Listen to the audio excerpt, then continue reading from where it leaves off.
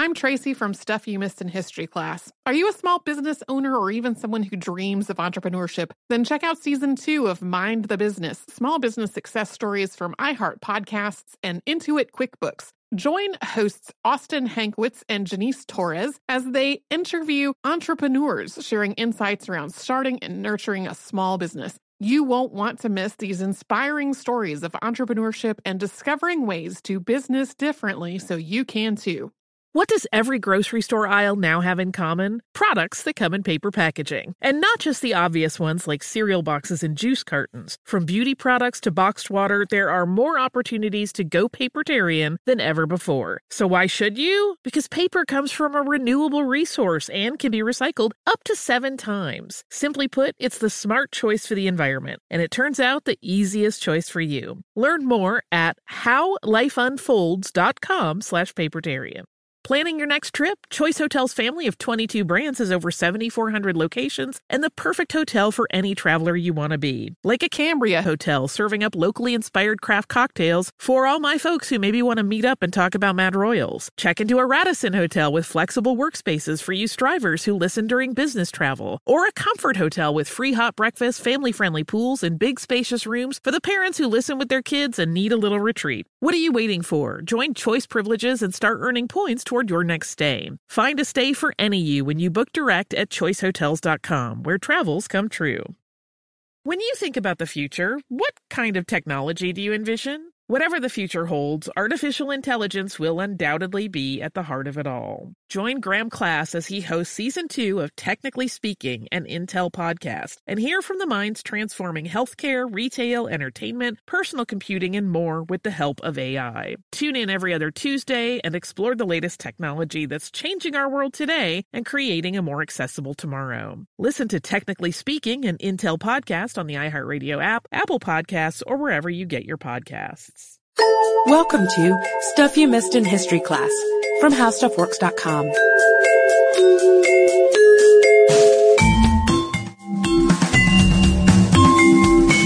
Hello and welcome to the podcast. I'm editor Candace Gibson, joined by staff writer Jane McGrath. Hey, Candace. I think chivalry is alive and well, and we have the knights of Middle Age and medieval Europe to thank for that. That's right. And I guess when we're young, we think about, little girls at least, think about meeting knights in shining armor. And we don't really know a lot, except for, the little that we get in history class, about what actual knights in the Middle Ages were like. And whether or not their armor was in fact shiny. And after doing a little bit of research, I'm inclined to think it may have been, buffed and polished, but I don't think it was that shiny. Yeah, probably not if they were busy in battle and didn't get to clean it that often. They've got a lot going on. They've got their squires, sure, but I think we're getting ahead of ourselves. Yeah. So, knights, it's not just the stuff of literature. They were real medieval warriors, and they began their military training very young. And the word knight actually comes from the Anglo-Saxon term for boy. And knighthood and the system of becoming a knight actually began under the feudal system, which was established by Charlemagne in the 8th century. That's right. And knights, especially early on, but later not necessarily, they had land that they held from that lords would sort of lease to them, and they were responsible for. In order to get dubbed a knight, usually you were the son of a knight or a lord. And so they weren't necessarily nobility per se, but they were pretty respected, and especially when we talk about the code of chivalry that we will in a second, just the idea that they were respected people. And if you ever read Canterbury Tales, like most people do in high school, the prologue actually lists the knight first because he was so respected.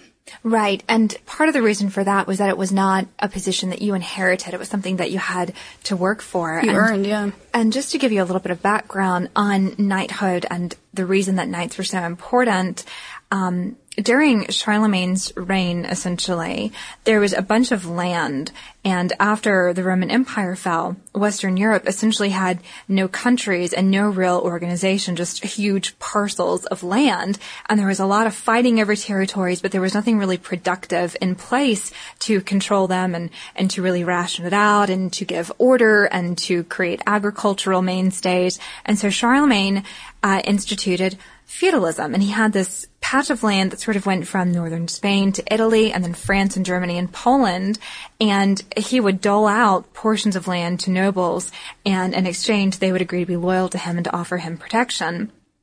or he could give land to knights in exchange for their military service.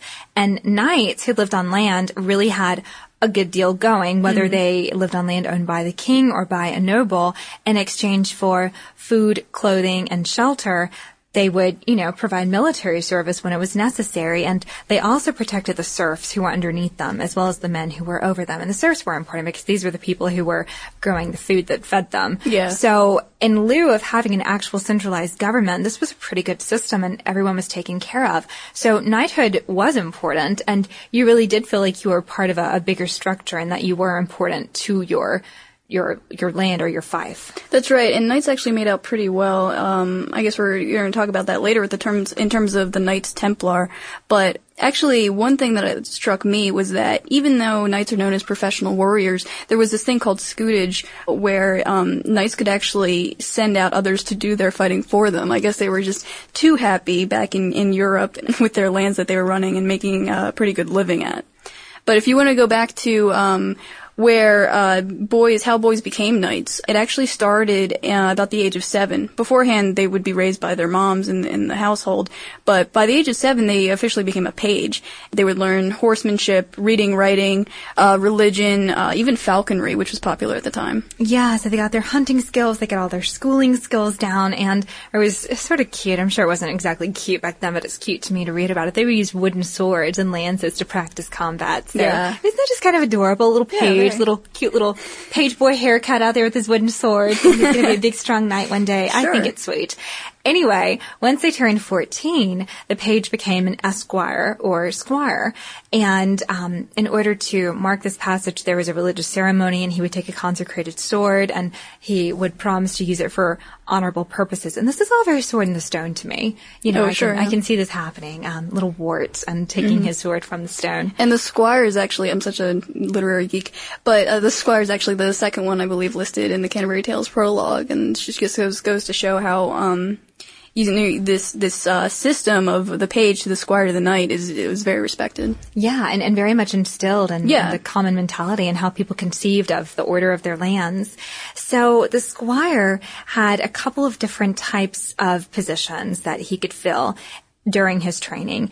And in addition to these positions, he was learning social etiquette and behavior as well as martial arts. And I've got to tell you guys about these positions because they tickle me.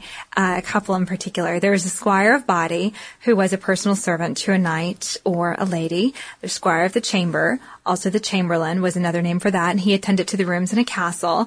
This is one of my favorites. The table or carving squire was in charge of carving meat and waiting on banquet tables. So really sort of a waiter is what it sounds like to me. Yeah, it kind of reminds me of sort of the fraternity hazing sort of situation. Yes, I'll have to ask Stuart about that one later. Oh, okay. Squire of wines, who managed the wine cellar. Not a bad position, at least to me. Let's see. Squire of pantry, who stocked the pantry, managed supplies for the home. Squire of arms, who maintained armor and weapons. And the squire of honor, who helped in ceremonies and feasts. And if you're like me, you're thinking that some sound a little bit more prestigious than others. So I'm wondering, honestly, if there was some sort of ranking system, or depending on how well they performed as pages, that determined whether they got to be a squire of body or a meat squire. Yeah, that's true. Although I think no matter what position you were at, you were kind of can't wait until you turned 21. And at the time, it wasn't about alcohol, but about being dubbed a knight. This was about the time that you would. Sometimes, actually, if squires, if there was a war going on and they went to go fight, they would serve their knight in battle. And if they did something particularly heroic, they could be actually dubbed on the battlefield. But usually, once a knight turned 21 back at home, they would be dubbed officially in sort of this elaborate ceremony. It often accompanied another big ceremony, like a wedding. Or even, I think, Christmas or Easter or another big feast day. Yeah, and so it would be a major part of it. And you can tell by the fact that they had this ritual they went through. The night before, the boy would go have a ritual bath. They would have an all-night prayer vigil. And then the next day, when they went to go get dubbed, they would have to swear this oath, where they were devoted to the church. They were loyal to their lord. They defended a lady, et cetera, et cetera. And some of these other et ceteras, again, it's just so fun reading about knight history, whether you were a meat squire or whatever. Parts of this oath were really humorous, or at least to me today. They had to, in addition to defending ladies and being loyal to their lords and to the church, they had to be brave. They had to promise that they were going to take off their armor only when they were sleeping, and they would vow never to avoid danger because they were afraid. They had to be on time, which is just good sense, really. And another one is that whenever the knight returned home, he would have to share and tell about his escapades. And talk about being a literary geek. This got the wheels in my mind turning. I was like, well, I wonder if this is why the, oral tradition of knight stories is so alive and well. There must have been a lot of knight stories going around if you were required to tell someone about it. Yeah, and another one I found interesting actually in the little details was that if a knight was taken prisoner, he would have to surrender peaceably after he was really taken, and he wouldn't be allowed to fight his captors again until he got their permission, which I found really interesting. You would expect, if you were taken prisoner that you would try your best to fight your way out of it. But there's an interesting code that this oath that they had to take. And you can imagine if every single knight is good enough to uphold the code, then things must have been pretty chivalrous around there, and people must have, been really proper and kind to one another. But it seems like every now and then there's a bad apple that gets through, and bad knights must have come along and done things like stolen another's armor or challenged him to a duel, and it was sort of 2-on-1 instead of, 1-on-1 as the action was supposed to be. Yeah. So. Yeah, and it's interesting. I mean, most people associate this whole oath with what is now known as chivalry. I mean, if you don't sort of just talk about how opening up a car door is chivalrous. But actually the term originally came back to just meaning good horsemanship, which I found really interesting. Another source I found said that it meant just plain tenure of land at all. And that sort of made sense to me in terms of the word gentleman, which, has a similar evolution in how we think of it today. Gentlemen are people who open doors for ladies, but back then a gentleman was just sort of someone who owned land or property. So it's just interesting to look at the evolution of what these terms mean today and what they meant back then. Definitely. I think that the etymology of the words definitely sheds light on what the knights did and how the tradition continues today, even though there aren't exactly medieval warriors prancing around modern-day England. But at this point, the knight was officially called a sir, and he could own land and hire his own soldiers. And you may be wondering, well, what did a knight do when there weren't any battles to fight in? And the answer is pretty simple. They participated in tournaments so that their skills didn't go to waste. And that's right. And one of my favorite, I think, is joust. Oh, yeah. Yeah. Definitely. I'm from Maryland, in case you didn't know, and jousting is actually our official sport. I don't know how that happened, but it's very bizarre. But I mean, I love it. And jousting, if you've ever seen something like A Knight's Tale, obviously, with Heath Ledger, it was sort of it was a one-on-one thing where knights would go up against each other mounted on horses, and they would basically rush at each other with long, dull-headed lances. And so they would keep them out in front of them so that they would try to hit the other person as they went by. And you win about 3 lances, and you would get points based on if you broke your lance on the other person, where it hit, etc. And after 3 lances, they would get off and start fighting if they wanted to with swords, actually. And the church, I guess, was okay with jousting because it was not quite as dangerous as another popular tournament, and that was the melee. And that was sort of a free-for-all battle. Imagine a really big group of knights, and you're in this big huddle of knights, and you eyeball a competitor. You choose one other person, you start fighting. Once you defeat that person, he's down. Either he's down dead or he's down passed out. You move on to the next person. So it's a one-on-one fight, but in the context of a larger group, and the premise is last man standing wins. And the church really did not like this one because a lot of people really did die. And it just, for the sake of entertainment, it just seemed rather controversial. So, and also, from my modern perspective, it doesn't seem very chivalrous to perform like this in front of a lady you were trying to impress by killing other people. But alas, I have an anachronistic point of view, so. I can see that. Although, one advantage to fighting these games is that you could make a lot of money. That was one motivation that they had, in addition to, like, getting honor and practicing your skills. But they could actually get money by the fact that, at least in jousting, when someone lost, they had to turn over their horse and their armor to the winner. And they could buy back those things from the winner. And so if you were a common winner, you were good at jousting, you could make a good load of money. And that was good news because all of your knightly accoutrements were rather expensive, particularly armor. And when armor originated, it was back in ancient Rome, and they actually used leather. and leather was very expensive to use, as a full body protective covering, but it was malleable. So it was really cool because you could shape it and then you boil it in water or oil and it hardens in place. And you've got something that's very resistant to all sorts of points and tips and piercings coming at you. And, so the middle-aged knights used leather as armor, and then it continued to evolve into chainmail, for instance. That was another Roman idea originally, and these were small interwoven steel rings, and there were two predominant types. One was butted mail, where the rings were really, really close together, and the other was riveted mail, where the rings were actually connected with rivets. And this was cheaper than armor, but unlike armor and leather armor, it was really vulnerable to piercings, and it was pretty heavy too. And it's funny to look back at part of the training for becoming a knight was that you would practice walking around wearing chainmail so your body could get used to the weight. Sort of like today, I think that there are some military personnel who train with their backpacks on and their gear. Or even if you're going to hike the Appalachian Trail, you practice walking around with your pack so you get used to the weight. Yeah, that makes sense. And it's interesting to see how armor changes as weapons change, as they advance, because, you look at leather and chainmail, like you were saying, Candace, and they are, they do protect against cuts and scrapes, but when, people started developing crossbows, for instance, this would not protect them, and so they had to start turning to more solid metal pieces of armor. And so, these solid metal pieces, they're so difficult sometimes. I heard that they weighed up to 60 pounds. They were super hot. They would often take an hour to put on and need help to do that on top of it.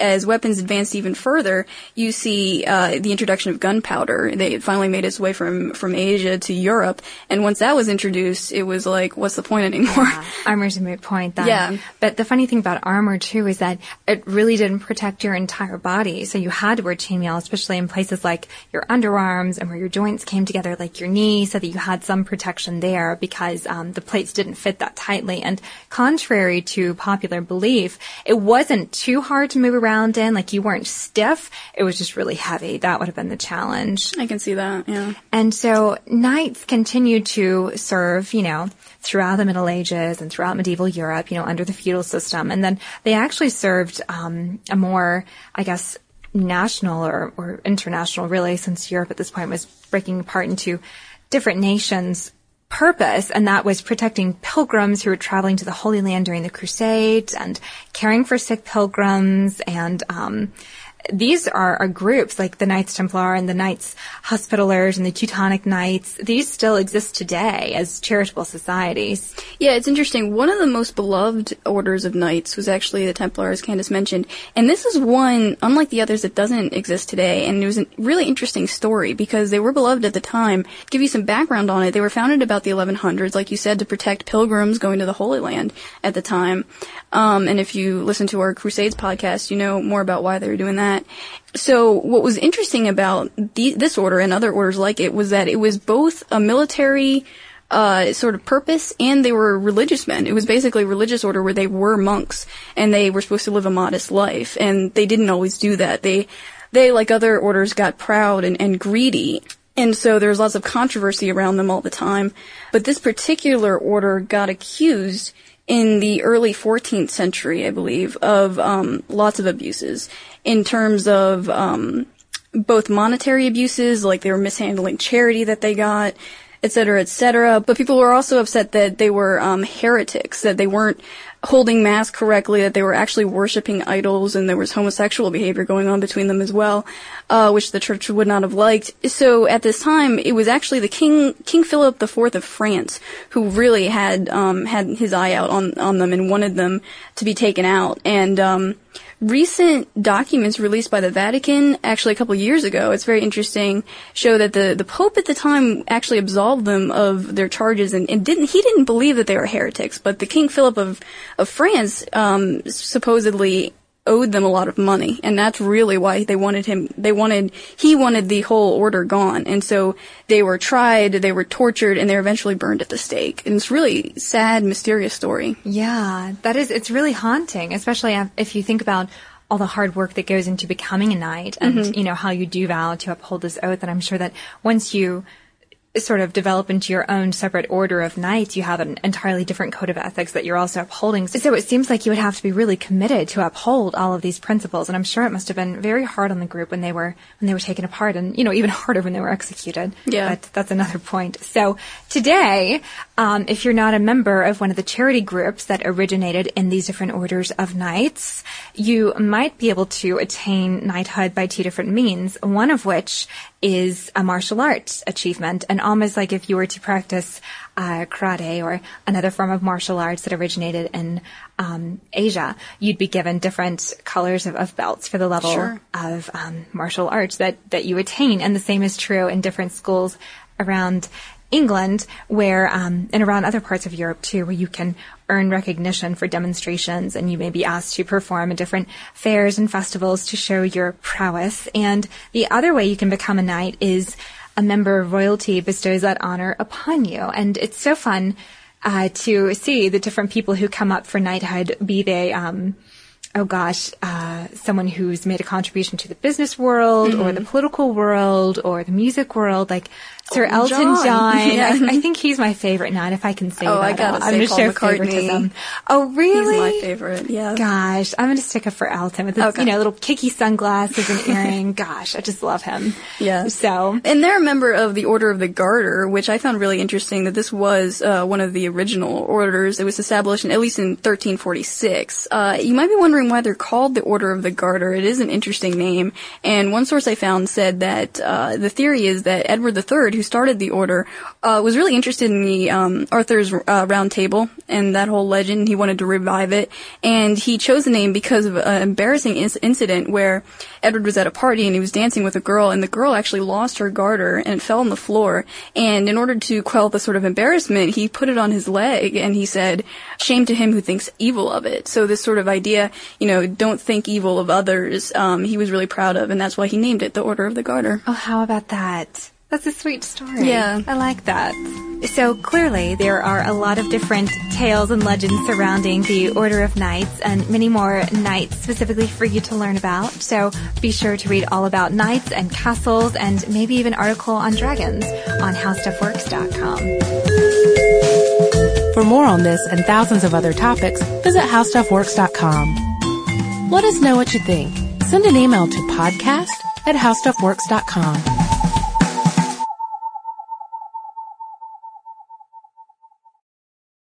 Looking to part ways with complicated, expensive, and uncertain shipping? Then give your business the edge it needs with USPS Ground Advantage shipping from the United States Postal Service. Keep everything simple with clear upfront pricing and no unexpected surcharges. Keep things affordable with some of the lowest prices out there. And keep it all reliable with on-time ground shipments. It's time to turn shipping to your advantage. Learn how at USPS.com/advantage. USPS Ground Advantage. Simple, affordable, reliable. Xfinity has free premium networks for everyone this month, no matter what kind of entertainment you love. Addicted to true crime? Catch killer cases and more spine-tingling shows on A&E Crime Central. Crave adventure? Explore Asian action movies on Hi-Ya. Searching for something extreme? Check out skating, snowboarding, and more on Fuel TV Plus, the global home of action sports. And find crowd-pleasing bops on iHeartRadio's Hit Nation playlist. There's new free shows and movies to love every week. Say free this week in your Xfinity voice remote. This is Malcolm Gladwell from Revisionist History. eBay Motors is here for the ride. With some elbow grease, fresh installs, and a whole lot of love, you transformed 100,000 miles and a body full of rust into a drive that's all your own. Brake kits, LED headlights, whatever you need, eBay Motors has it. And with eBay Guaranteed Fit, it's guaranteed to fit your ride the first time, every time, or your money back. Plus, at these prices, you're burning rubber, not cash. Keep your ride or die alive at ebaymotors.com. Eligible items only. Exclusions apply. There's no distance too far for the perfect trip. Hi, checking in for... Or the perfect table. Hey, where are you? Coming! And when you get access to Resi Priority Notify with your Amex Platinum card... Hey, this looks amazing. I'm so glad you made it. And travel benefits at fine hotels and resorts booked through Amex Travel, it's worth the trip. That's the powerful backing of American Express. Terms apply. Learn more at americanexpress.com/withAmex.